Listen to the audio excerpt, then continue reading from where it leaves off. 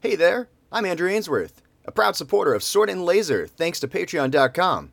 It's easy to set up, and what do you get out of it? Endless geeky bantering about the latest sci-fi and fantasy books. So if you want to help out, head over to patreon.com/swordandlaser. Give a little, and get a lot of Veronica mispronouncing things.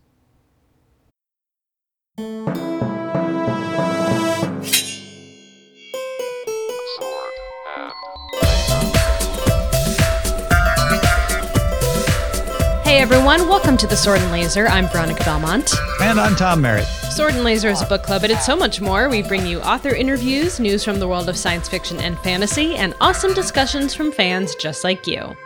Very excited because it's a wrap-up kickoff. Wrap-up kickoff is my favorite kind of episode because it's full of so many exciting things. We're finished with that short month, February. Ugh. On to a normal length month. Give us a nice 31-day month, please. I know, right? You know what I found really interesting about February and March this year? They have the same dates. Yep. Like at least up until the 28th. All the dates match the same days. That's every year of the except week. leap years. March and February are like that? Yeah. In leap years, it's not because 29 days doesn't fit. But 28 divides into 7 evenly. So you always get March 1 starting at the same day as February 1 did. Oh, cool. Thanks for that, Tom. Yeah. That was information that I didn't know. You could thank my grandma who created a cross-stitch calendar that I have to change every month. What's a cross-stitch calendar? It's like all the numbers are cross-stitched and they're on Velcro, and then you just put them in their new place every month. That's really adorable. That's very absolutely Illinois. Precious. That's like the cutest thing I've ever heard of that you have in your home, probably. Yeah, I do. I have it upstairs. Well, I'm drinking a very cute beer right now. It's not especially cute. I'm drinking an Arcadia Ales IPA. I think I was drinking this last time too. I'm still going through my awesomeclubs.com. Yeah. Not actually a sponsor. Awesome pies. And they didn't give me this beer for free. Tom paid for it. That's right. Merry Christmas. Yay. What are you drinking? I'm drinking a locally sourced artisanal spring water. Ooh. It's water a la Ralph's. Oh, is that a wait, you buy your water? I did. I bought a thing of water. Why? Because we have hard water. We have water here now, Tom. California has water again. I know, but we have hard water in our place. We don't have a water softener, and I don't want to get into it, but the hard water was causing issues. You need a water softener? Is that like a... Never mind. It's just you hire a person to just kind of sit down and calm the water down. Is that like, do you need don't like be so hard, do you need water. like a water suppository? Oh my God. It's too hard. I've been taking never mind, I can't say that. I feel like at least 20% of the audience, when I started giggling, like knew where I was going to go with it. And the other 80 are just disgusted by me. Hey, did you ever play StarCraft? I did play StarCraft. Yes. Why? Remember the guy who says, in the rear with the gear. Yes. Yes, I do know in the rear with the gear. I don't know why I thought of that suddenly. I have no idea why you would make that connection. Yeah. Hey, maybe we should move on before we lose all our listeners. Yes. Let's jump into the quick burns. Hey, the Nebulas are here. The Nebulas are here. Award nominees have been announced thanks to Sandra for posting it in our Goodreads Quick Burns thread. And the novel nominees are All the Birds in the Sky, Charlie Jane Anders, Borderline by Michelle Baker, The Obelisk Gate by N.K. Jemisin, Nine Fox Gambit by Yoon-Ha Lee, and Everfair by Nisi Shawl. A lot of female representation. That's really awesome. I'm excited for this, especially to see Charlie Jane Anders in the best novel category. We read All the Birds in the Sky. It was great. I'm really excited for her. And of course, N.K. Jemisin as well. For not having read more than one of the novels nominated for Nebula.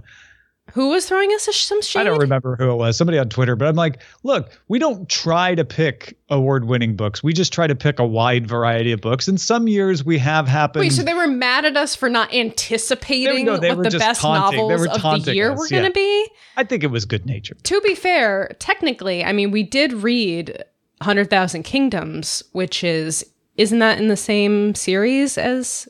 No. It's the same author. It's the same author. What was the one? Okay. All right. So damn it. All right. They're right. But we can't anticipate these things. Our stated purpose is not join Sword and Laser and read all the award-winning books every year, or we'd only read current books. Like, right. We like to try to pick from different eras, different styles, and all of that. And so sometimes that means that books we've read have shown up in Nebula. Have we pretended to take credit for that? Sure. Of course we have. Okay, so wait, it wasn't the 100,000 Kingdoms. It was the 5th season, which was the first book in that season. Yeah. Yeah. No, you're series, right. That was last year's March Madness. Yeah. So there. You know what happened? We let a troll get the best of us, didn't we? I don't think I think it was good-natured trolling if it was trolling.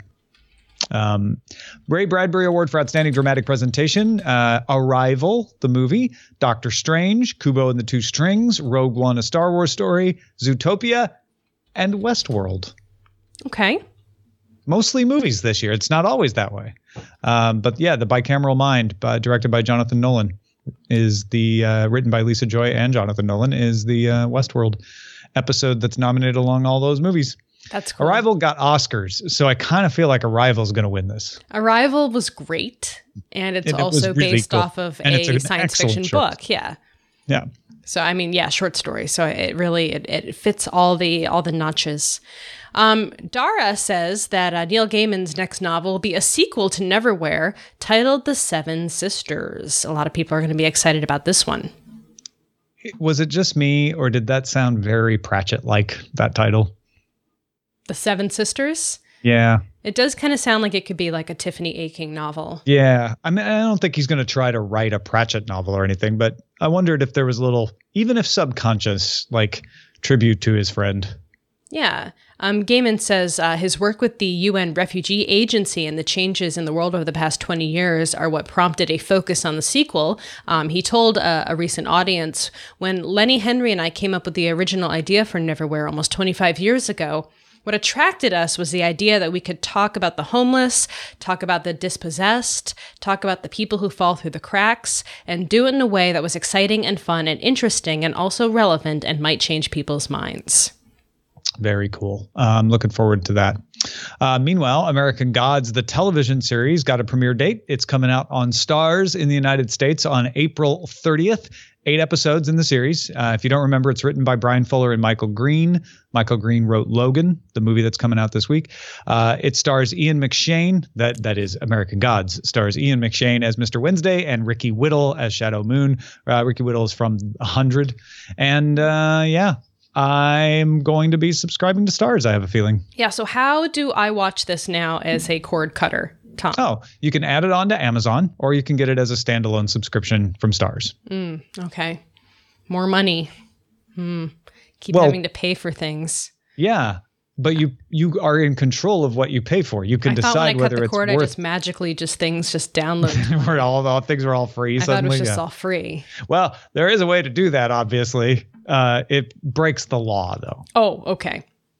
Sandra says Gerard Butler, yes, that Gerard Butler, and Gerald? So so not Gerard Butler, who I thought she was saying when she said she wrote Gerald. Gerald Butler. But I think you're right. It is Gerard Butler. It's Gerard Butler. Okay. I'm like, who's Gerald Butler? Why am I supposed to know who that is?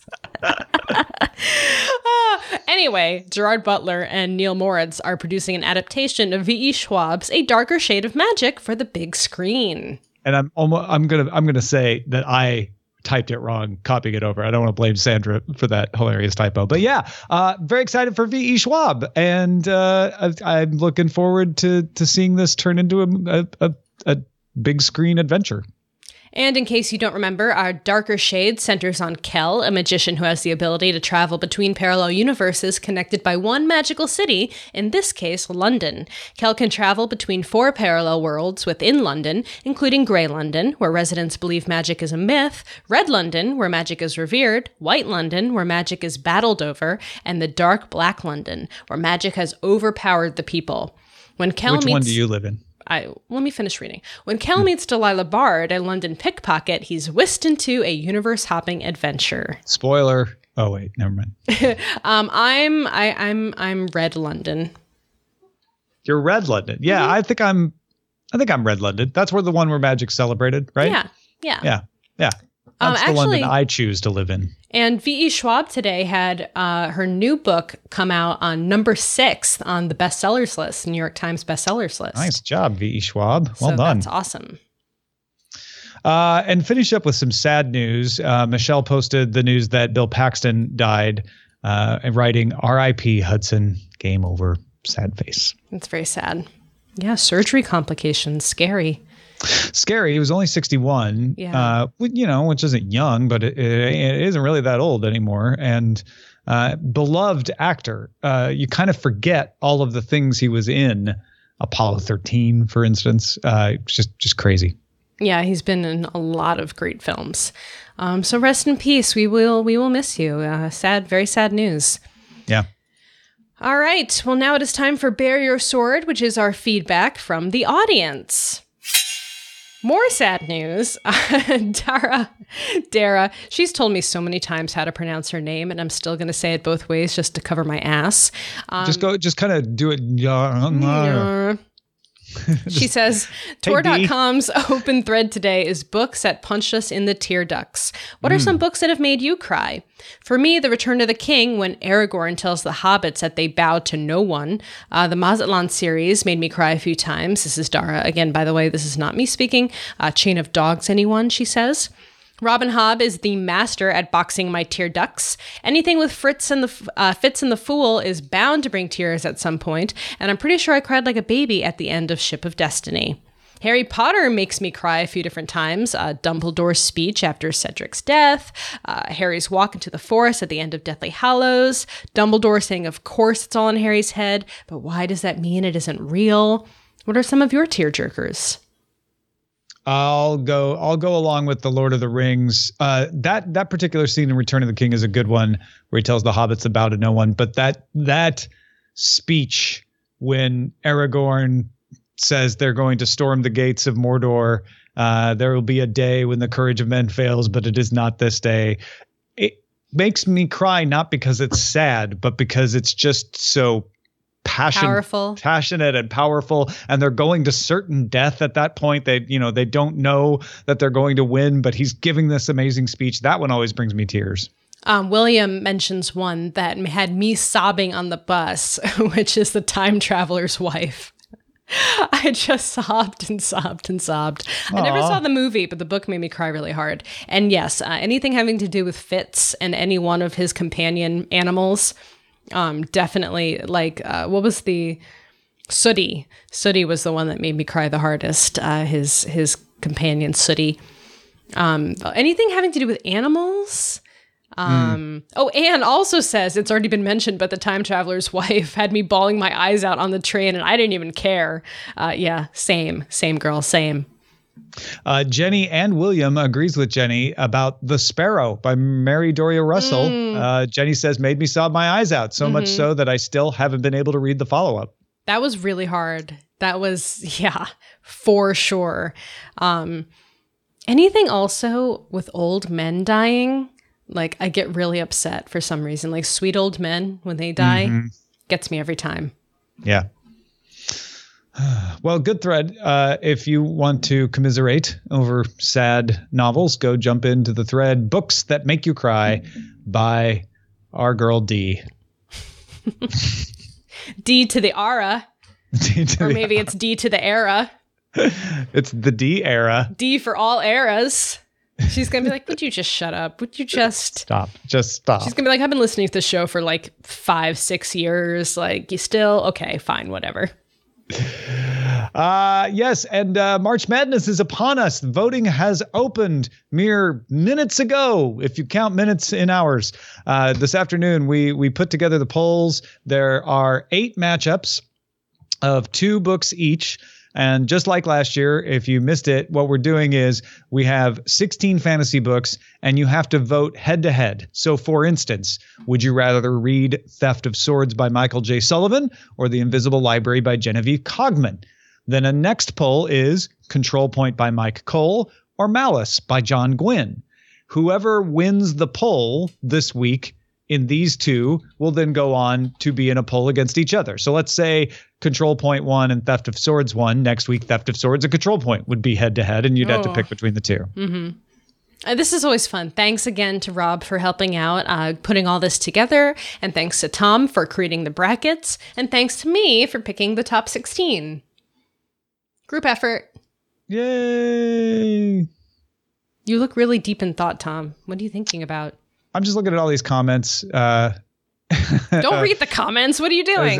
And I want to see how the voting's going. And this year it's going to be an actual week for each vote as well. So, you have until Tuesday night or Wednesday night, I think on most cases. And then it will all end on Tuesday, the 28th, the day before we do our show, when we'll announce the winner.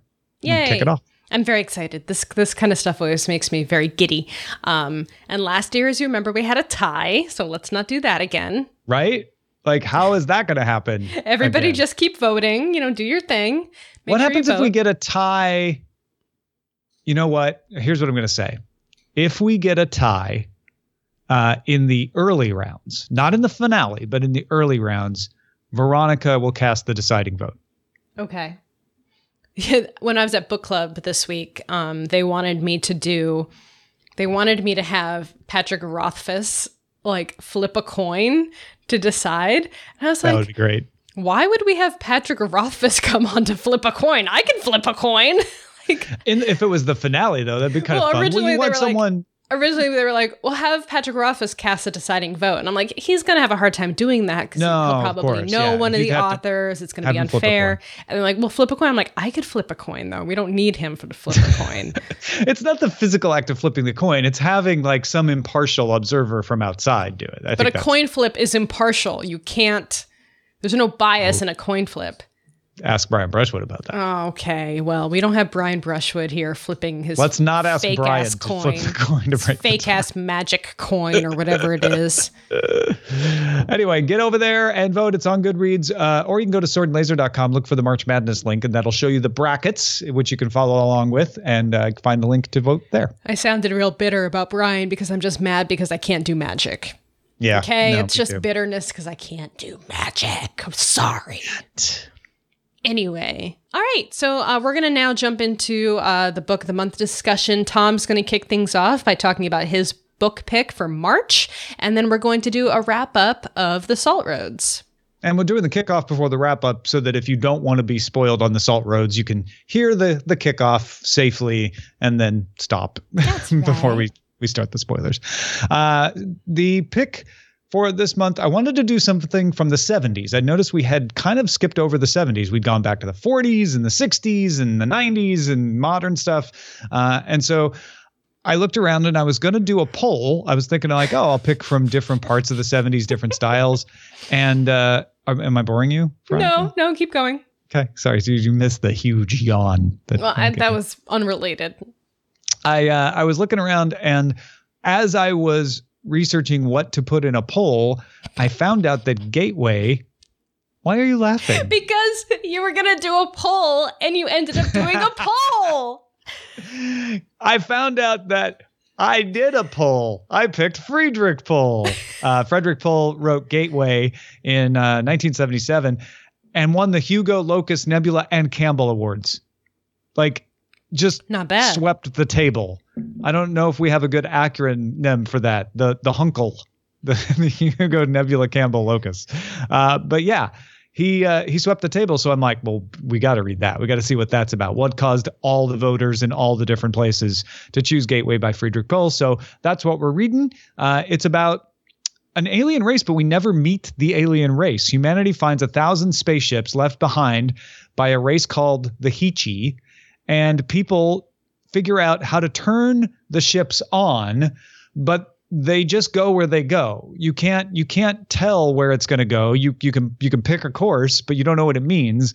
And so all these adventurers turn on different courses and then head out into space. Some of them find amazing riches. Some of them find nothing. Some of them die because it was a really bad location that isn't safe anymore. So the story is around one particular guy who makes his way out of the food farms of Earth to head up to Venus, to the Gateway, and see if he can make his fortune as a prospector. I thought I was going crazy because I spent about 45 minutes last night on my Kindle trying to figure out how to download it. It's not available on Kindle as a standalone book. That is a weird thing about this Hugo, Locus, Nebula, and Campbell award-winning book, is that there does not seem to be an ebook version of it, even though there is an audiobook. There's an audiobook, yeah. You can get the audiobook on Audible. So that's a little odd, and apologies to those of you whose preferred method of reading is the ebook this month.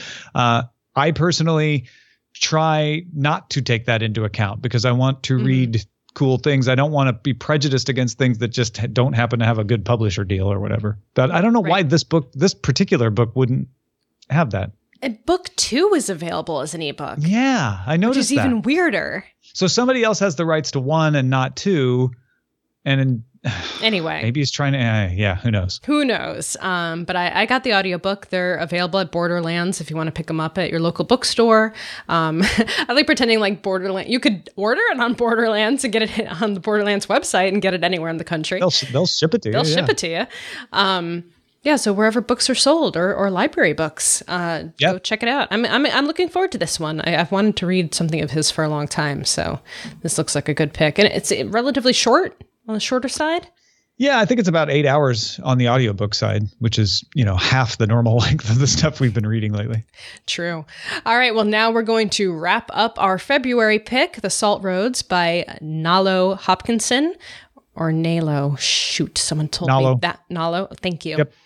And this book, we had a really interesting time discussing this book in book club this week as well, because it is kind of hard to put a finger on in many different ways, which I thought made it actually very interesting. But I'll let one of our listeners kind of kick things off. We had quite a few discussion threads about the Salt Roads, and Joanna says, I can't decide if I liked it or not. There were definitely some violent parts, including one scene in Haiti where I had to take a break, although these days my emotional sensitivity is up. Same. I wish that I had figured out that the female goddess figure was the main character. I can't help but wonder if the same message could be communicated with a little less book. I can't say I enjoyed it exactly, but I appreciated it. And then Ian follows that up saying, I don't think this is a book to enjoy. I felt it was more of an experience, more an exercise in empathy than straight up storytelling, but very effective and affecting. And I think that's a good interpretation of what Joanna's feeling, because I think one of the brilliances of Nalo Hopkinson is that she creates mood like nobody else. I felt everyone in this book. And I knew where I was at every point and what people were feeling and what the conditions were. Trying to find the plot was challenging. And it's not that there isn't one, but this is not a book that's going to say, this is what happened, and then this is what happened, and then this is what happens. It's very much about, and I think empathy is a really good word for it. It's about making you feel what these characters feel. I think Richard probably describes it the best way that I've seen so far. He says, I think all of the 3 stories are important to the completedness of the book because they illustrate in such variety of scenarios how the women are affected by how they're seen by people of other races as other. For Mare, it is a brutal repression. For Jean, it's being seen by Baudelaire as his Venus Noire. For Thais, it is, and I found this so witty, having her life reinterpreted almost beyond recognition historically through the lens of Catholicism. But it seems to me that the women's sexuality almost runs in the opposite direction to this idea. They each have greater agency defining themselves in this, but it's a bit vague to me now. I think I need to read this book again. It's certainly worth more than one read. Yeah, I agree with you there too. There's a lot to be got from this book that you won't get through one reading. At least I certainly feel like there's more for me to get. And Andrew actually at our book club meeting asked if the goddess was almost a device, a device to kind of explain. That's not the word he used. A medium, maybe, or not a medium. It'll come to me later when we're done recording how he described it, but almost a tool to kind of thread the stories together. Anyway, it's going to drive me crazy now. But I was like, he's like, I don't know if that's true. I'm just wondering if that is seen, like the way that people are seeing it. And I think the goddess in the story, like she definitely is the quote unquote main character, I think, because she's experiencing all these different lives through her travels, through her trying to figure out like where she fits into the world. And in this battle between the feminine and the masculine that is kind of so representative of so many different kinds of God stories and mythologies and like creation stories, essentially. And I found that really interesting, especially with the Macandal character being this vessel for this masculine god entity that was so into the idea of having war to kind of fuel him, and the feminine kind of pulling back against that and not wanting that kind of aggression, and being more interested in keeping everyone complete and whole. So that was, those kinds of themes come back in a lot of kinds of stories. And I also just really liked how it kind of tells the story of all these different, the people, the Ginnin, and how they spread throughout the world because of slavery, because of these atrocities, because of just the flow of humankind. But yet they keep this tether of this goddess figure with them that kind of goes with them, you know, from place to place, and is that signpost, I guess, for part of their spirituality. Conduit? No. No, it's like almost like it's something like a literary device, except not. It's something like that, like a. If you think thematic. It bugs you now, wait till you see everybody telling you what it is in the I know. comments. Wait till I see like Andrew emailing me like tomorrow, being like, "You dummy, we just talked about this on Monday." No, but I should say, like, I think that's beautifully described as to what the value of this book is, because if there's something that bugs people, and I've seen a couple people put it this way, it's that she doesn't straightforwardly explain the mechanics of the universe, right? We're very much used to, in a lot of these books that are great world building, like going and putting on the table, like, this is how magic works in this world, and this is how it happens, and that's fun. I'm not criticizing that at all. I think that's great. I love that. She does the opposite. She's like, no, I'm not even going to explain who this goddess is at first. You're going to have to figure that out as we go along. And I'm not going to tell you how she got here. You'll figure that out as we go along. Like, there's a little more work for you to do, because she's focusing on that mood and that emotion, that emotional part of it, and that tension that you're talking about between Macandal and between other characters like Baudelaire, et cetera. Yeah, and so I kind of liked the way she handled the goddess aspect. La Sirène, who is discovering who she is throughout the process as well. Like, even though she's not tethered to any specific point in time, she really jumps around from 18th century Haiti to 19th century, France to Egypt and the surrounding areas. It's and also into Rosa Parks. It jumps almost into modern day as well with that. I liked how she was on her own journey of self-discovery as we were kind of figuring out how the stories were interwoven.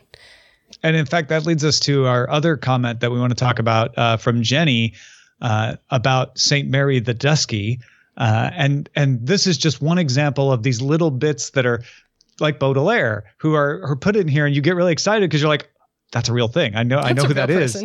Jules Verne is a real person. Yeah. I think one of the things that has me spinning about this book since finishing it is realizing how many of the characters are real. I'm just really in love with Saint Mary of Egypt, who Nala refers to as the Dusky, and I love her alternate history approach, suggesting that the story has changed through the filter of a man seeking fame through his interaction with the saint. Too funny. The new Advent Catholic Encyclopedia explains her motivation as, quote, she embarked for Palestine, not, however, with the intention of making the pilgrimage, but in the hope that life on board ship would afford her new and abundant opportunities of gratifying an insatiable lust. So that's our Mary. that's our Theus. Yeah. It is pretty funny. Funny and also sad and also true. How things like that. Well, and how many of us? I mean, that is a cool fantasy trope, which is, the legend and meeting the reality behind the legend and realizing how certain things got exaggerated or misinterpreted or basically the entire plot of the King Killer Chronicle. Yeah, right. Exactly. And so this is another good example of that. So this pick was really fascinating for me. I agree. I at book club I was kind of saying I liked it. Like I was fascinated by it, and I felt like I couldn't put it down because I wanted to know what happened. But I can't. It's not one of those books that I loved and it drove me to want to read more. I'm like, this was a great story, and I feel really gratified for having read it. Like, that's how it made me feel. Yeah. And maybe that's because other people were saying it's not a fun, lighthearted story. I mean, you're not going to get those kinds of feelings from it. It's not going to make you feel real good. It's going to make you feel, you're going to think a lot. And I think that's very important too. This is something that's become a trend in Sword and Laser, where we have a book and people, maybe if they feel safe slagging on it, they slag on it because they don't like it. And a lot of times I try to point out, well, it's fine for you not to like the book. There's not one kind of book that we all like. Maybe you like that book because it is, fast and skimpy on plot and just lots of shooting. And that's exactly what you wanted, is something to relax that day. And then maybe you'll like a book like The Salt Roads because it's not fast and it's not skimpy on character building and it's not spending time on plot because you really want to just dig in your teeth into something. And those, I think we fall into the trap of, well, one of them is good literature and the other's not. And I think that's an unfortunate way of putting it, because while certainly The Salt Roads by Nalo Hopkinson is an achievement, that is a difficult piece of writing to achieve, and she nailed it. That doesn't mean that reading a different kind of book is bad or something like that. Like, we don't have to. This is like getting outside of just books, but we don't have to all agree on what's good and bad and have a fight over it. Like, that's right. we can like lots of different things. And I think that's what I love about Sword and Laser the most, is that we get to read a book like The Salt Roads, which I don't think I ever would have picked up. I would have wanted to, but I probably wouldn't have. And now I've read it and I'm the better for it. Well said. I think that about wraps it up for this episode. So thank you guys for listening and for reading along with us this month. Definitely make sure you head over to Goodreads and put your picks in for the March Madness brackets, which is starting now, so you want to get in early. And also make sure you pick up Gateway by Frederick Pohl. Yeah, absolutely. I've just started it and I'm already enjoying it quite a bit, and it's very different to our point from other things that we've read. And speaking of new books that are out, Pilot X by Mr. Tom Merritt can now be ordered over on Amazon or wherever books are sold. Speaking of, not every book has to have deep characters and be great literature to be enjoyable. You don't have to like every book, okay? But you should try a lot of things, like Pilot X, for example. No, you know what I'm finding great? Some people have been reviewing this on Goodreads, and they've been very nice but very honest, and it's helpful. Because some of the criticisms I'm looking at, I'm like, okay, that's going to make me a better writer the next time I try a story, because that's a really good point. Others of them, I'm like, okay, well, you just don't like this kind of story that I wrote. And that's cool too. You don't have to, but I wouldn't change it. Like, I like stories like this. So anyway, if you're interested in what I think is a very efficient, fast-paced book about a character who is flying a time ship And while it has a built world that you'll get glimpses of, I don't spend a lot of time exploring all of it. Saved some of that for later. Check out Pilot X. Our show is currently entirely funded by our patrons. Thank you to all the folks who back our show. And if you want to help support us, you can head over to patreon.com/swordandlaser. We are so happy to have you guys. It's been awesome. Lem's Library has been really taking off. We've been shipping a lot of books out. So if you're interested, check out that reward level. Yeah, and don't forget that if you're at the $5 an episode level, you get first look at some stuff. So the book briefing went out to folks at that level on Gateway, and we kind of you got the links to the polls a little bit, few minutes before other people did. You get little perks like that. So go check it out. You can also support the show by buying books through our links. You can find links to the books we talk about and some of our favorites at swordandlaser.com/picks. You can send us an email at feedback@swordandlaser.com. Head to our website at swordandlaser.com. All of our discussions happen, as always, on goodreads.com/swordandlaser. And you can call and leave us a voicemail at 415-7-SWORD-6. We'll see you next time. Bye.